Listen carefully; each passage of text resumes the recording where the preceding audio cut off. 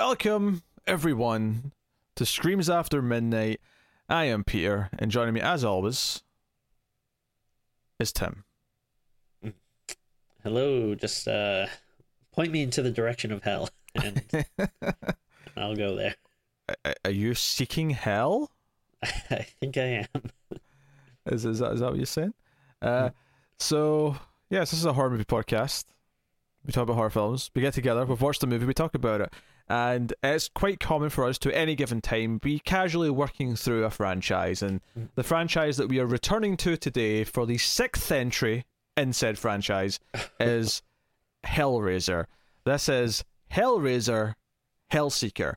And I'm really going to emphasize that because yesterday when I started watching this, I can't say I watched it because I only watched half of it. I had to stop and continue later. It was too much to take in one sitting. But I actually incorrectly tweeted what I was watching because I said I was watching Hellraiser Hellworld because I just, without thinking about it, said, "Oh, that's what I'm watching." And I was like, "No, wait, no, I'm watching Hellseeker. Hellworld's later." So the titling of this franchise is already confusing and annoying. Yeah. The thing is, I mean, I don't mind a good subtitle, but I do like having the numbering there just to help keep track. And I think what's particularly hard with this series is all the titles are so similar because it's all just like Hell something, you know? Like, yeah, Hellseeker, Hell World, I don't know.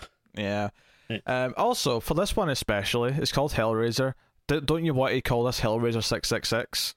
I mean... Oh, yeah, sure. Yeah, that would be much better. You got options. Yeah. Maybe in like 5,000 years' time when we're actually on the 666th one, you'll be kicking yourself. But yeah. I don't see it going that far. Yeah. Like, Hellseeker is also, like, it's too close to Hellraiser. So it just sounds like you're kind of saying the title twice. It does, yeah. It does.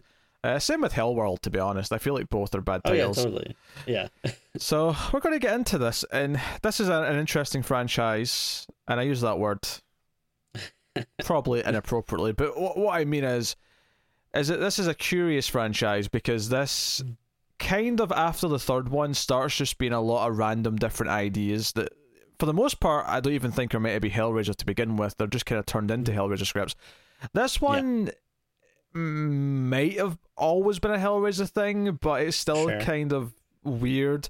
This one actually has the notable inclusion of not only bringing back Pinhead, but also Kirsty, Ashley Lawrence's character from the first two movies, is in this movie. And we'll talk about the inclusion of her and how she's used in this, but it's... I kind of thought, like, when I saw, like, her name in the credits or whatever, I was like, you know, I just assumed she would be a main character. But, not really, though. No. She's relegated to the wife who we get flashbacks occasionally of, but she's not actually there as a main protagonist. Which it's like Hellraiser Gone Girl. Which makes me think that they sort of like said, "We really want to bring you back," and she's like, "I don't really want to." And like, "Look, we can get all your scenes done in like 2 days." All right, sure. Yeah. That's probably how they convinced her. Which is still more screen time than Pinhead gets, worth mentioning. Though, sure, they have him in like 2 scenes as well. It's really, and of course he's still on the poster though. He's always going to be on the poster, even though he's only in a couple of scenes. The plot of this is frustratingly just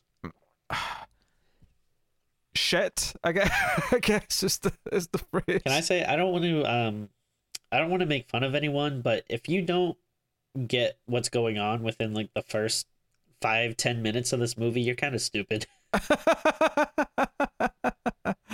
My problem isn't how predictable or like how obvious it's just how annoying watching it play out is. It's just it's so stupid. So the main character in this is the man who is now married to Kirsty, because Kirsty, we start the movie off with this, like, we get like flashes of a car accident when they drive into the water and she's missing, but then it turns out that was like a month ago or something like that, and it's been some time, and the main character is the husband, Trevor, who is played by Dean Winters. You may not know that name off the top of your head, but you'll know his face and his voice if you have been watching Brooklyn Nine-Nine, because after a couple of seconds it clicked what I knew him from, and I was like, wait, it's the Vulture. The Vulture. Kirsty grew up and married the Vulture. What's funny is, I mean, I do like Brooklyn Nine-Nine, but my mind first went to Dennis Duffy from 30 Rock. I don't know if you Okay. ever watched that, but yeah, I he saw was also like, I saw some of it. I didn't see all of it, but he honestly, it's kind of the same character because he just plays like the really like annoying like shitty boyfriend in that's like kind of like a scumbag. well, he's good at that type of role because he's actually really Yeah. good at his role in Brooklyn Nine-Nine. Totally, yeah. The leading man in this, Yeah, no, it was tough, and I mean, I guess maybe so much of it is, recognizing him from like these other things, but like, yeah, it never really came off as like that interesting of a guy. it's hard to take him seriously in it, Yeah. which is a problem when the whole thing is. And, typically we'll start off spoiler free. I think for this, I'm just going to say full spoilers right now. Yeah. No holding back. Let's just start working through it because it's a hell of a time. So, no pun intended. So, like I say, he wakes up in the hospital and he's confused, and the nurse is talking to him, the doctor's talking to him about how he's back here again. And then the detective comes and talks to him, which is one of the weird things about this. Now, admittedly, given where it goes at the end, the twist, or if you want to call it that, I suppose technically none of this is the real world, so I shouldn't really be holding it to real world rules and standards. However, the amount this detective just shows up and talks to him over and over and over again, and essentially says nothing of value outside of just, we're still investigating your wife's disappearance. Here, let me ask you some vague question. Oh, you don't really have an answer. Oh well, I'm glad I came and talked to you. Got to run. Bye. Here's what's so frustrating about it, and like, again, you can kind of, I guess, justify all this stuff by the ending or whatever, but it's so frustrating to watch that no one treats him like he was just in like a horrible accident No, like no not one. that long ago. No one. Like, yeah, like everyone is just very vague. They're constantly upset about him with not knowing stuff, even though like people seem to be very intent on not telling him anything. It's like very Yeah. honestly, the movie plays out in kind of like a rotation of different scenes. You've basically got a couple of different cliches, which is these detective things, or him just walking around and no one trusted him. It feels very of its era. It feels very late 90s, early 2000s, because this came out in 2002. Sure. And it has that. The whole plot revolves around him having this really selective amnesia where he can't really remember what he's been doing for the last month, and that's just annoying in and of itself. And that's the thing, so even though you can justify why rules don't exist because it's not the real world, it doesn't change the fact that I'm still having to sit and watch all these scenes play out, and Exactly. they're not entertaining, they're not interesting to watch, they are just tedious and full of cliches. You have all that stuff, and then for some reason every 3 or 4 scenes another attractive woman tries to throw herself at our main character. Yeah. The whole idea being that he was a complete scumbag who was cheating on his wife, but he doesn't remember that. So there's just constant scenes of like these women just trying to have sex with them, and they're always kind of like in these really like all these ways where they don't just come out and say they're having an affair to begin with. They always start off with like, one's like literally his boss, and she starts off with like, "You're in trouble, mister, you're not doing enough work." And then she just sort of comes up and like grabs his crotch and is like pushes him against the vending machine. He's like, "We're gonna have to do something about that." And then licks his face. And it's like, okay, right. Joey comes across as some lonely nerd who just wanted to write all of his porn fantasies into a movie. He's like, "This will be hot and sexy." All these scenes where this hot business lady's doing this, and then his hot neighbors try to like do this with him. And then the acupuncture therapist is going to like get on top of him and just take her top off. Like, I was baffled. I was baffled by how often women were just throwing themselves at him. Yeah. That was a big problem in the movie for me, is that it was just like way too horny, and like for a Hellraiser movie, that's saying something. I know. I mean, the first movie is literally about people who are getting off on the pleasure of pain from this box and all these things. And there's a good while before it gets to anything Hellraiser-esque outside of the fact that Ashley Lawrence is playing his wife. Because all of her inclusion outside of the ending when stuff is revealed is basically boils down to quick little flashbacks or watching home movies of her in bed saying, "Hey." But I laughed out loud because he sits down, he does that like cliched thing where the character sits down and watches the whole movie of the wife, and he puts in the VHS tape and he sits and watches it. And literally one of the first things you hear is he pulls out like a present, because she's like, hey, remember, it's our anniversary, honey, come to bed. And he pulls out a present, which is clearly the cube, right? It's the configuration, the lament configuration, but it's wrapped up, right? But that's clearly what it is. And she says, wait, you got me a present? I'm so surprised. You're surprised your husband got you a present on your anniversary? I mean, maybe I'm not the best person for relationship advice, but call me crazy. That feels like exactly the sort of time one might buy their spouse a present. I'm just, you know. Oh, I mean, I guess maybe the one thing you could say is that he's probably such a shitty husband that true, yeah. It's more like, maybe it's more like, I'm surprised you got me a present. Like, yes, that's a good point.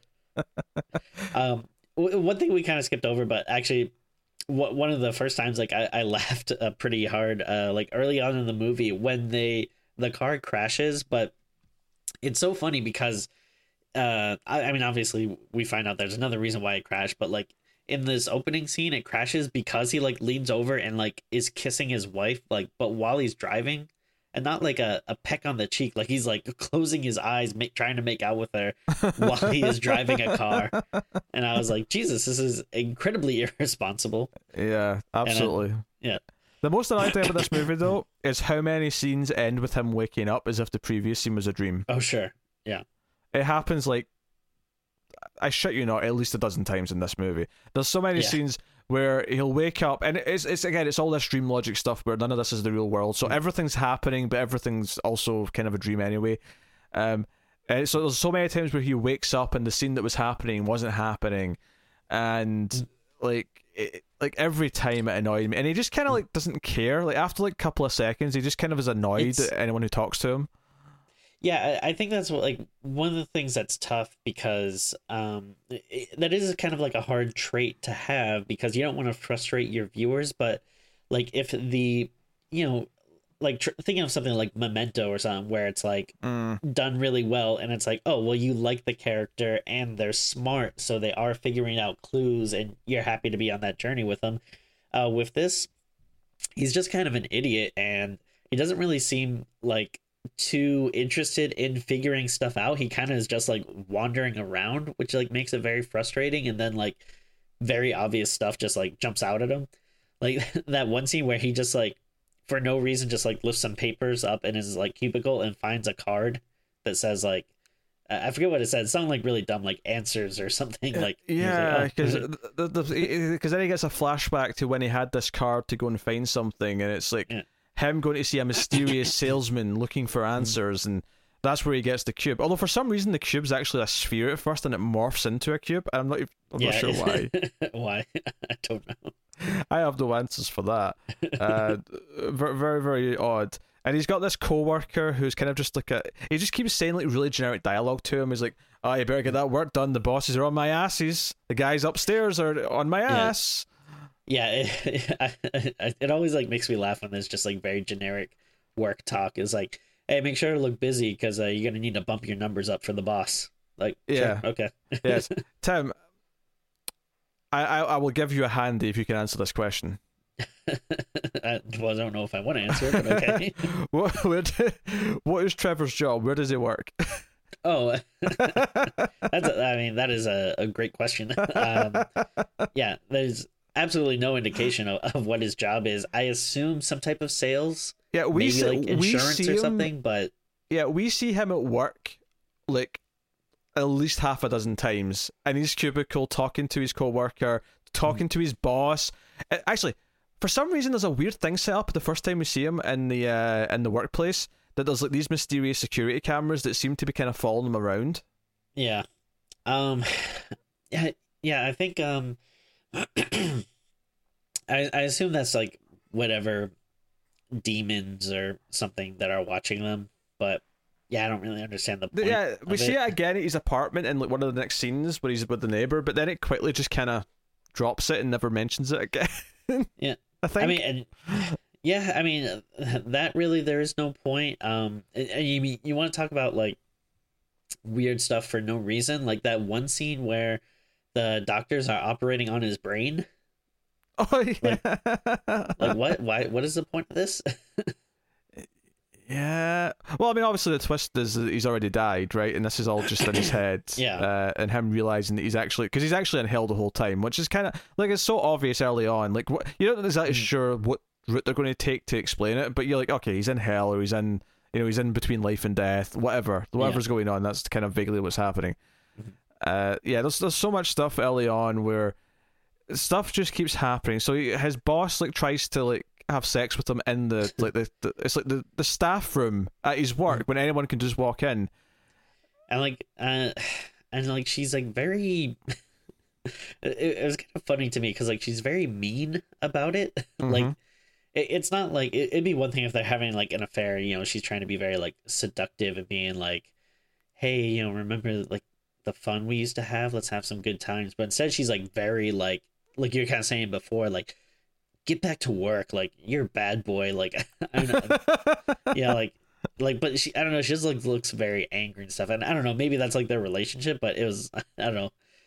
Again, like keep in mind that you're supposed to be thinking that like this guy just got back from like a month-long stay in a hospital after a car crash where his like wife disappeared, and that like someone is acting like this towards him. Yeah, when he gets home to his apartment, he sees like, which is essentially is one of the Cenobites. So although it kind of obscures it, so you just see like a silhouette, but it's like a Cenobite like across the street, like watching. In fact, actually, there's even a scene before this where you sort of see him being followed by the Cenobite in like the parking lot or whatever, and he sort of hides like from the window a little bit, and he's just kind of like ducking and diving. Then he's watching the whole movie with Kirsty. And she gets upset when she sees, because obviously she knows what this box is. She's like, "Where the hell did you get this box? You son of a bitch! Yeah. Why is this in the house?"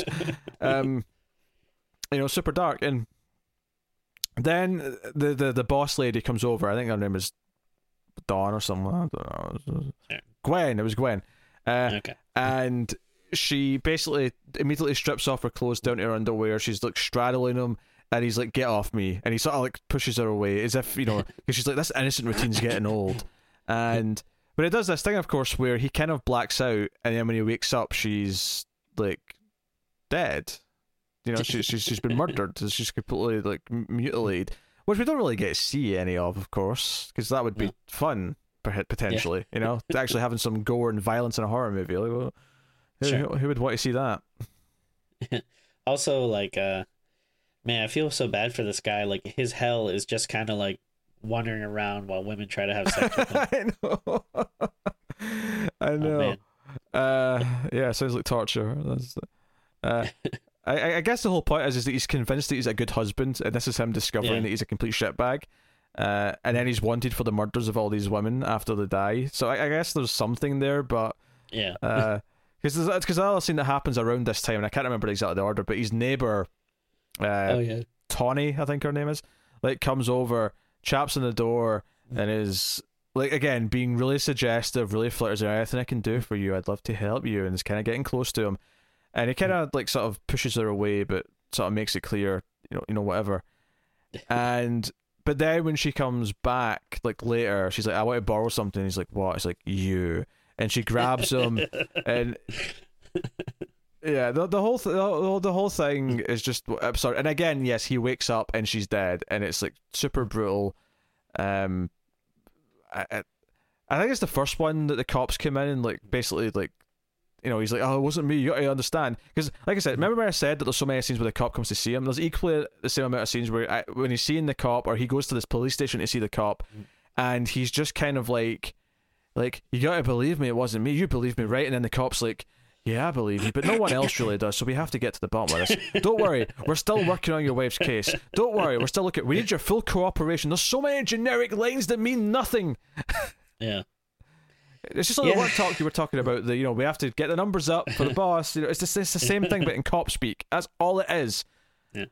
And again, it's frustrating because like the cop's not telling you anything, and like no, and again, it's just like so annoying. It's just like this guy clearly, has like some type of memory loss or whatever, and he's like, "I don't understand what happened," and then like instead of explaining it, the cop will just be like, "I find it a little hard to believe you don't remember what happened," or something like, or like, "Hey man, like you could be in some serious trouble, so watch it." And it's like, no, like actually say stuff that like gives us clues.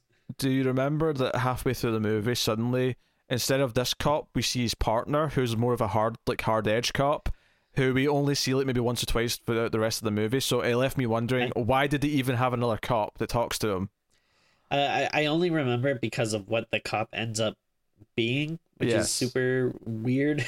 Yes, but yes, which is basically that he's both the same person, and he's got like a double-headed Cenobite or something like that. Yeah, like it's I mean, if you want to make them the same person, like fine or whatever, but just like the way they represent it, like visually, where it's like a really bad CGI, like almost look like there's like a giant sperm attached to his head with like the cop's other head that's kind of like just floating by him, is very strange. That's one way of putting it. So before I go into a coughing fit, which I feel like coming on, why don't you talk about Pinhead's first appearance? Oh.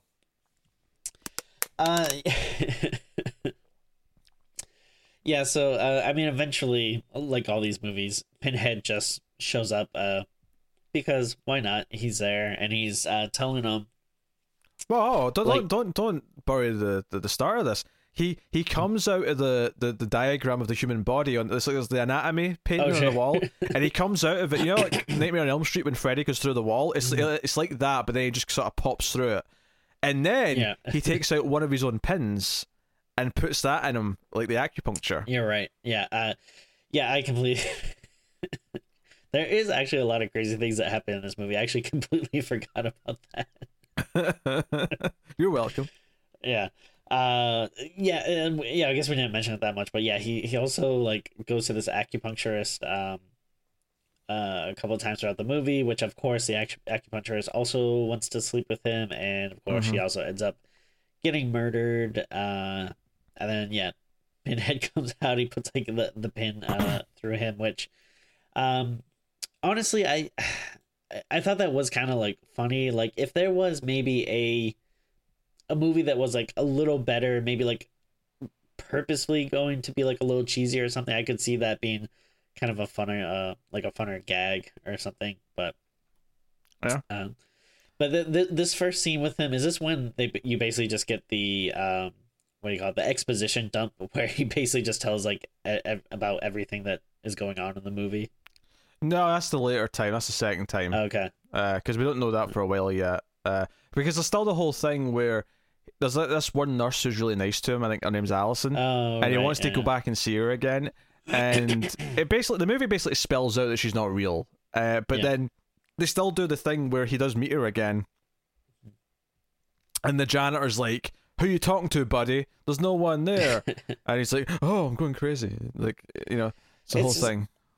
Everything about this just feels so pointless because you just know what's going on in the beginning. Like even if you're not sure if he's in hell, or kind of like you said before, like maybe he's dreaming, or like kind of halfway between like life and death, like you know that this is not the real world, that things aren't playing out as they should. And I would say that brain surgery scene is meant to represent that he's on the operating table and this is all happening in his head as he's dying.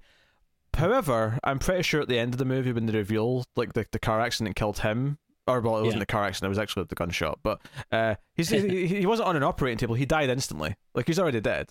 Like there was no operating table.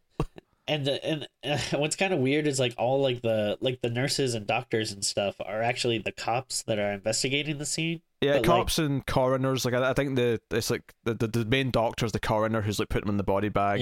Yeah. But like the weird thing is like it's not like he would have known these people when he was alive, because he would have died instantly from the gunshot. So it's not like a Wizard of Oz thing where it's like, oh hey, like you were there and you were there. It's like he has no idea who these people are. Because movie twist, because we have to rip off some other movies. Of course. This feels because this came out in like 2002, and this really feels like, I don't know, it's trying to go for like a Matrix kind of thing, where it's like trying to be very like, I don't know, like it feels like it's so smart and like trippy and stuff, and it's just like, I don't know, very lazy and dumb. Yeah, I mean, obviously there's a movie from the early 90s that it's really easy to compare to. But I don't want to say it because I want to spoil the end of that movie. So you struggling? I can't think of it off the top of my head. I'm sure I know it. I just didn't think about it. Okay, I'm going to actually type it to Tim. Okay, I'm going to type the movie to Tim that I'm thinking of, and I'm sure Tim will know why I'm thinking of that. Okay. So I like that you're being very cautious not to spoil something from the 90s. Hey, there's no statute of limitations on spoilers. Okay, someone who wants to watch that movie should be able to watch it without me spoiling it with no warning. Okay, yeah, I gotcha. And you can't give a spoiler warning for a movie in this case because the fact that it's relevant is the spoiler. Right. I get you. Yeah. No, I definitely I can see them trying to rip that off, or it's dumb. And also the movie looks horrible. It has like this really like it's disgusting, kind of like blue hue to it, which I feel like you got a lot in the early 2000s. Yeah, early mid 2000s was full of that stuff. Because there's a scene where he's on the bus, and then that's when the therapy scene happens, but the therapist gets killed, and then that's when he gets caught by the police. But then he wakes up and he's in an ambulance, and the ambulance driver's like, nah, buddy, you weren't having sex. You just passed out on a bus. And I'm like, okay, what's going on here? So, but as the movie's going on, there's all these random flashes. This is the thing, we can't really do it all in order because this is so random. But every so often, it'll cut to like him getting more of the flashback where he's buying the cube, or more of the flashbacks with Kirsty, and they kind of build it up. What it actually amounts to is eventually Pinhead sort of reveals what the movie's really been doing. And we get to see a couple of other Cenobites show up, and they're kind of dull in their design. They're very basic. Yeah. Compared very to boring previous movies. But he explains that he was bored of his marriage and that he felt tied down, so he wanted his wife to be taken out of the picture. And without knowing it, basically this mysterious salesman is like, "Hey, the Cenobites," they don't say this, but this is the implication. The Cenobites, Pinhead's been looking for Kirsty for years. The idea that Pinhead's wanted Kirsty from the first two movies all this time. So this'll do the trick. So he makes her open the configuration. Now, but wait, was this he also had like a plan with like that annoying guy from work to kill his wife and like get the insurance money? Which was this the same plan that they were going to use the box, or did they have it like? I think that plan was before he decided to go and get the box, and that's why he is because we think the guy, his co-worker, is against him the whole movie, and it turns out they were actually in cahoots because Kirsty had an inheritance. They actually mention her father and Uncle Frank, which is like, reference the good movie, that'll put me in a good mood. But they had a plan to kill her and take the inheritance and split it between them. But then it sounds like Trevor just went on his own. The Vulture, stealing the credit, as he often does in Brooklyn Nine-Nine, decided to try and steal the kill and take all the money for himself. But basically what happened, because the co-worker just kills himself, basically. Again, it's not in the real world, admittedly, so I don't know if this is even relevant, but he takes a gun out and just shoots himself. So Kirsty opens the box. She's really upset about it. She doesn't want to, of course. And she meets up with Pinhead, and Pinhead, this is like the other big Pinhead scene, and it turns out that Pinhead's been wanting her this whole time, and she's like, "Hey, what if I get you others?" Which is honestly really, why is she so specific? She's the one who offers them 5 souls. It's not like she says, "What will it cost to get you off my back?" And Pinhead's like, "Well, I will accept 5 souls in exchange." She just casually says, "What if I kill 5 people for you? Is that good enough?" And he's like, "That will be acceptable, human." I guess it also I guess that also kind of means that like she knew about all of this, like, so she knew that he'd been sleeping with 3 different women and also was planning to murder her with his coworker. Yeah, so she made a deal. She's like, "Okay, I'll kill 5 people, and there's 4 dead up until this point. The 3 women that he had an affair with, and the co-worker." So I guess he did actually die. Because it kind of implies, so the Cenobite who was kind of following Trevor around and watching him from the other apartment, it kind of implies here that was her the whole time. Is that was the representation of her in the real world? Because she was the one doing all the killing? Yeah. Right. Yes. I guess so. That's what it was implying here. Sure. So it establishes she killed the three women. She killed the co-worker, even though we saw him kill himself. But again, that's not in the real world, so it can be different, I guess. And the fifth one's going to be Trevor. Yeah, and her MO, I guess. Well, we'll find out later, but I guess like her thing is shooting people and then making people think it's suicide. Yes, there's basically what all say. So so it turns out the reason why the car crashed is because she confronts him and says, "Well, I made a deal too," and pulls out a gun and shoots him in the face, and that's why they crash. So the real ending to the movie is that she's rescued from the car, he's dead, and she's like, "Yeah, he just pulled out a gun and killed himself." It's so weird. And I think he, and it's and the cops basically like, yeah. It turns out he murdered these like 4 other people. It's like, yeah, and she just walks off, and it's kind of this weird thing where this movie's going out of its way to just like bastardize the original character of Kirsty. It's like not only is she used in this weird like side character way where she's not actually the protagonist, she's then turns out to like do this really evil thing to like save her own ass, which just makes her feel really unlikable. So don't get me wrong, when I'm watching Hellraiser in the future, because I will, because it's a great movie, I'm not going to be thinking this is canon. I'm not going to be thinking about this. This is where Kirsty goes and does this later. This is a fan fiction shit level sequel that should not be considered. Oh, totally. Yeah. Now, I mean, I have a lot of questions about this whole. I had a feeling you might, Timothy.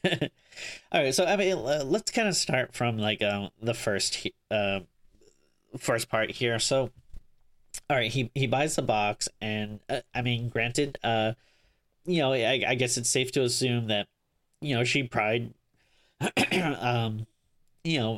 wouldn't have told him about the box, or because it's kind of unbelievable, and even if maybe she did mention something about it, he might not know exactly what it is or what it does. But and the flashback seems to be like when the guy pulls out the box, he doesn't seem to know what it is. The guy's just kind of mysteriously saying, "This will answer your thing," and he tries to pay with a wad of cash, and the guy's just kind of like, "No, the cost is higher than that. You'll see." Yeah. So then he gives it to her for, like you said, for their anniversary, and for some reason he's taping the whole thing. I don't know why. But especially if you think it's something that's going to murder her, probably don't want to tape that. But well, I mean, maybe technically, again, it's not real, so maybe it's just his like subconscious way of like giving him the memory. I don't know. Yeah. So he gives her the box, and she's kind of she knows that if you solve the puzzle box, that you'll be transported to hell, or the Cenobites will come for you or whatever. But she is like very casually just kind of like fine, you want to see what this box does, you want to see it, check this out. And then like it's like she could just not solve the box, right? Like she could just like see the box and be like, oh no, screw you, you don't know what this does. And also it's kind of like at that point, I don't know, maybe like bury it in the backyard, throw it in the ocean or something. Like, I mean, maybe they still try and kill her the old-fashioned way because they were planning to anyway. Because that's one of the big things here is like, okay, you can take this as like a sort of Twilight Zone, or not Twilight Zone, Tales from the Crypt story where this main character is a complete shitbag who was planning to kill his wife, so he gets his comeuppance. The problem is that maybe not the partner, because he was also trying to help kill her, but the 3 women who she kills, like, okay, they were having sex with a married man, but like they're relatively otherwise innocent because they're not worthy of being killed in our eyes as the audience, right? So so that's like the second thing I want to talk about. So again, even though it seems like she probably shouldn't open the box or whatever, but all right, so once she does, and then like Pinhead is saying this thing that they seem to be like obsessed with Kirsty, like he's saying that they've been wanting her, and they've been searching for her. She's like the only person that's ever escaped their grasp, and she's special to them, so they want her so badly. But then they are very quick to be like, but okay, we'll let you go if you kill 5 people. Like, I don't know, I feel like you can't have it both ways. Like, you can't be like, oh, they're obsessed with her and they'll do anything they can to get her back again, but then also like they'll easily trade her, especially for like doing the same thing that like this is how she always like escapes from them. Like, this is how she escaped from the first movie, by promising them another soul. Like, This time it just happens to be a random number of 5 people. But yeah, I don't know. Which again, I can't emphasize enough how she casually just sort of goes, "What if I kill 5 people and give you 5 souls?" Yeah. And Per's like, "That will suffice." Like, why 5? Why don't you just start with 1? 1 for yours. Like, kill your husband and you can have the husband instead. Or maybe the husband and the partner who were planning to kill you. Seems reasonable. Which, by the way, how does she even really know that? I mean, I guess the implication is that she opens the box, and it's after opening the box, she has this conversation with Pinhead and finds out what he's been planning to do. So therefore, then she knows. It's not that she knows beforehand that they're planning to kill her. I don't know. Maybe. But yeah, it just feels so like random and like, I don't know, it's just not like a good twist or like it feels out of character. Like you said, it feels very fan fiction-y. It's not like really anything new, and it just feels so misplaced and dumb. Yeah. And she's murdered a bunch of people, so she's so that's what I was saying, that the Tales from the Crypt reference is okay, the main character gets his comeuppance, but Kirsty doesn't leave this innocently. No. She doesn't. It's weird. Yeah. It is very strange. And then again, like you said, like the you understand Trevor and his coworker and stuff, but yeah, like those other women, I mean, maybe they're more villainous than we know, but like from what we know from the movie, it's like, yeah, they didn't do anything that bad. Not worthy of like dying and being tortured by Cenobites for eternity. Yeah, and and not all of them might have even known he was married or whatever. Like, did the acupuncture therapist really know him that well? Like, I don't know. It didn't seem like it from what we see in at least the hell version that they're giving him. Mm-hmm. I don't know. The whole thing, it got to a point where anytime he was on the screen with a new woman, I was like, okay, is she going to throw herself at him? And sure enough, and it all felt of it like fantasy writing, like some 12-year-old was like, oh, I'm going to write how all these women want to have sex with me. Yeah, like it feels like they're trying to be like really sexy and taboo, but it's just such a silly, dumb movie that it doesn't work. And again, even when you argue that, okay, maybe it didn't really happen like this, it doesn't matter. This is still the scenes that were shown in the movie. This is still what they wanted to shoot and have it play out for the titillation of the audience, right? They wanted us to be able to react to this and go, ew, isn't this hot? Just because it technically, okay, yes, it's a fake version of whatever really happened, doesn't matter. We still sat through it. We still saw it. So, and then and then if we talk about this like little ending scene here, where we cut to the real world and you find out, that Kirsty's alive, Trevor died in the car wreck, and then I think there's like some questionable police stuff going on here. Oh, you mean when the cop he brings out the evidence bag with the lament configuration in it, and she says, oh, that was an anniversary gift to me, and he just casually says, hey, I'm supposed to log this, but why don't you have it as to remember him by? Hold on a second. He was he was having an affair with multiple women and then killed himself in the car with her, at least as far as he knows, right? And you think she wants a memento? And on top of that, you're willing to give up police evidence as a memento? Yeah, like it probably, like, you probably want to at least like give it like a day in the lab or whatever. Like maybe you can be like, hey, listen, we gotta log this real quick, but you can come pick it up after we do like a normal search on it or whatever. But yeah, to just very casually be like, you know what, go ahead and take it. And then the other thing that kind of made me laugh, like, I don't know if this is standard procedure or whatever, but they pull like this like fish or eel or something out of his mouth. Oh, which they foreshadowed earlier, because there was a scene where it comes out of his mouth when he's alive in the hell world. It's quite early on. There's a scene where he vomits up an eel.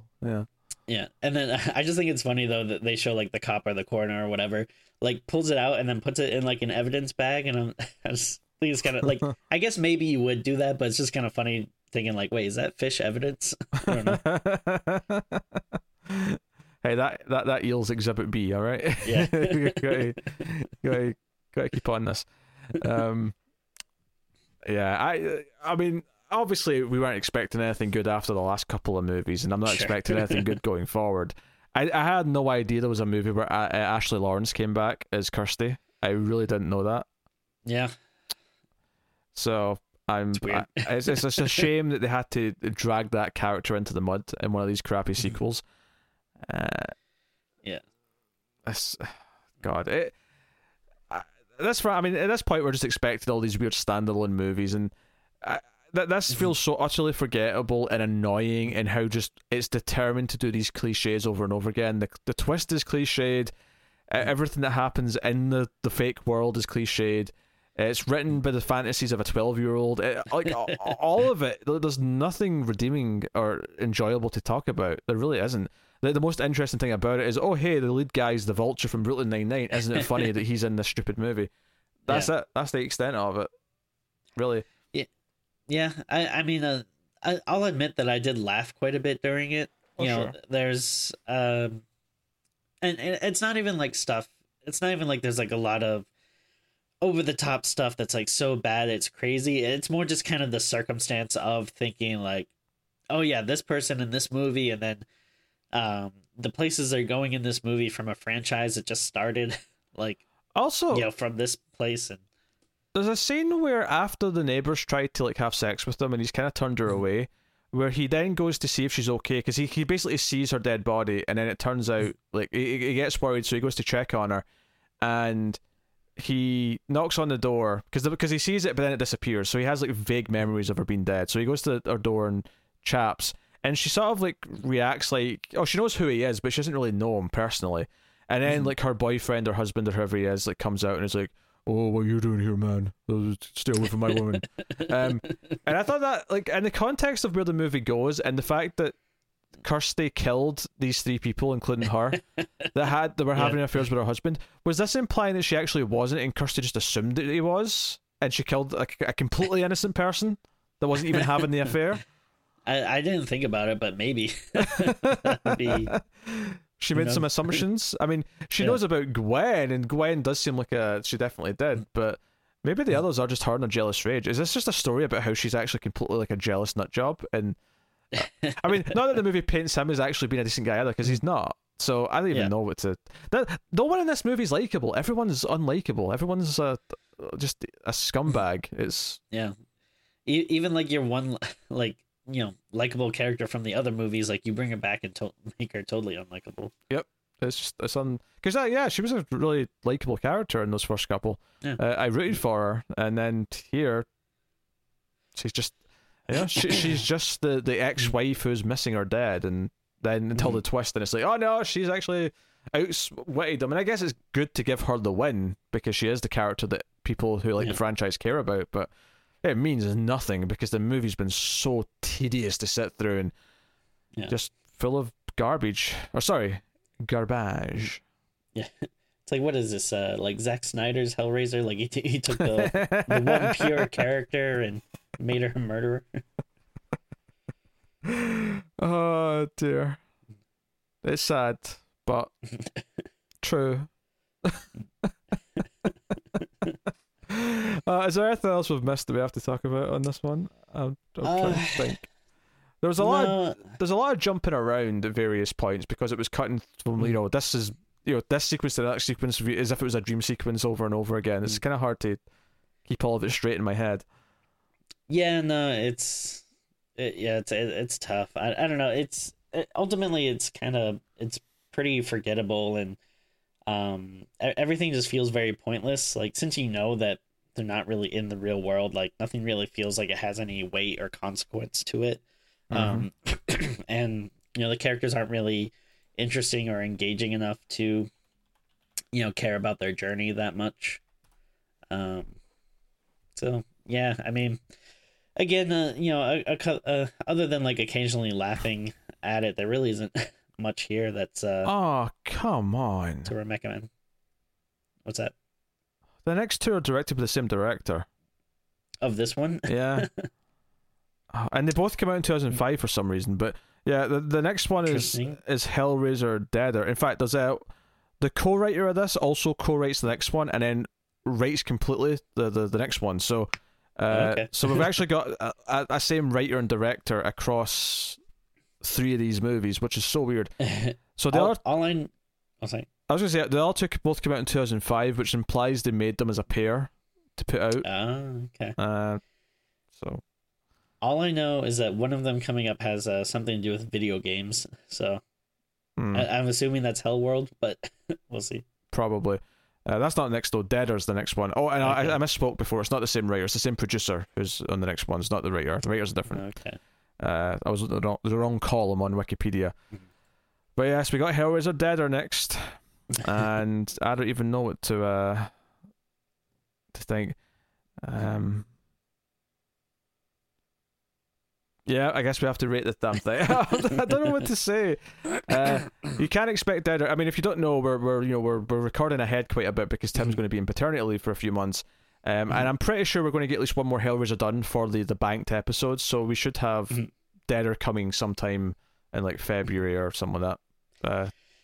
So I mean, maybe when we record it, I mean, you might not like this, but we might have to do like a double recording of both of them because I have a DVD that has like 6 films on it, and those are the last 2, so it'd be nice to finish it off. I mean, I wanted to bank more episodes. I don't like that you're forcing me to make one of them another Hellraiser sequel, but I don't like it. Tim, what are you rating Hellraiser Hellseeker? I mean, I guess 2.5. Like, can't really go above it. I mean, again, like, I don't want to go, like, you know, as low as, like, a 2 or even lower just because, again, I did get some enjoyment out of how bad it was. So, yeah, I figured that's worth something, but I mean, characters aren't good. You know, it does that annoying thing where it actually makes, like, existing characters worse. You know, visually, it's pretty unpleasant to look at. It's frustrating to watch. It's predictable. Maybe there's one or two scenes that have, like, okay special effects, I guess. Like, that one scene where his, like, skin's kind of getting pulled and, like, they're opening up his brain. Like, that stuff looks okay. So, but, you know, it's really not enough to give it any type of spectacular rating or anything. Yeah, but notably it's irrelevant to the movie, that scene. Exactly, yeah. So, you know, context there is everything. Other stuff though that, like, looks horrible, like the cop with the 2 heads or whatever. That scene just looks like awful. And then like you said, like, even stuff like the Cenobites, like, don't even look that good or interesting in this. Like, you know, the movie before this I thought was pretty bad too, but I thought at least some of, like, the Cenobites and stuff look kind of cool. Yeah, yeah, nothing. So I'm going with a straight 2 out of 10. It's that bad. It's not as bad as the Bye Bye Man, but it's, you know, we're getting closer, and I'm not feeling the idea of these sequels getting much better, even though I would like to think they will. Yeah. You know, if we can get a solid 4 out of one of the next ones, that'd be delightful. Yeah, that'd be good. That would be delightful. I'll still complain, of course, but I mean, if anything, maybe the next 1 or 2 will seem a little better just because they're not these ones. I don't know. Yeah, that might be true. I think these next 2 are the last ones with Doug Bradley as Pinhead. I think after that, Pinhead was played by someone else. So. Does it say how many are after this? Yeah, I can tell you. I know there's at least one more because they had that one that was like a few years ago. Yeah, so there's 2 more from the same director with Doug Bradley still there, and then there's one from 2011, which is Revelations, and then Hellraiser Judgments from 2018. Okay, that's right. The newest one from 2018 was actually came out whilst we were already doing this show. That's how new the most recent one is. Wow. Let that sink into your Chrome Dome. So what is that? That means there's 10 Hellraiser movies? 6, 7, 8, 9. Yeah, 10. We're at 10. And we're supposed to be getting a proper reboot that's, like, you know, big budget and classy with, like, a proper team, but we'll see. I mean, the pandemic has obviously shut down many a thing, so we'll see if that actually happens. But Hey ho, there you go. That's Hellraiser. In fact, because we didn't do like a spoiler section halfway through, I did actually forget to thank your patrons, so I'll do that just now. Thank you to Tyler Hess, Cindy Palacios, David Sharp, Board Now, Al Tresman, Christopher Moy, Brett Williams, and David Brown. They are our Patreon producers at the time of recording. That means they are $20 or more on patreon.com/MailFuzzTV, but you can support us for as little as $1 per month and get bonus episodes and get early access at the $5 tier and all sorts of things, plus bonuses for other shows. So please go and have a look and see if you're interested. Also, hit the like button. You can do it for free, and it is the free way to support us, as is commenting and letting us know what you thought of anything, the movies or discussion, whatever it may be. All good. I will now give you the keyword, meaning that if you made it this far in the review, in the comments below on YouTube, put in the word anniversary. That's what I was thinking of. Yeah, put in the word anniversary. And bonus points for using it in a sentence. So that is that. Tim's going to do his pose for the thumbnail. So here we go. 3, 2, 1, pose. Wait, I'll put this up. just got it. There you go. Yeah, looks sad. Perfect. Now, drop it on the floor and bend over to pick it up. Oh my. This isn't cutting class. This is... Yes, check out a recent bonus episode on Patreon for that reference. So that is that, obviously. So we mentioned Patreon and all that just there. Also catch us on the Twitters at Screams Midnight if you want to support everything that we do. And also, of course, you'll get updates and random shenanigans, and especially when Tim's on paternity leave, maybe we'll get some more updates and random thoughts and feelings, and maybe occasionally Tim will tell us about the streaming that happens after midnight, before midnight, and all times of the day when you have a baby in the house. So look forward to that. Is there anything else I need to say? I don't think so. Hellraiser Hellseeker sucked. Thanks for joining us. We'll see you next time. Keep watching scary movies. Goodbye, souls.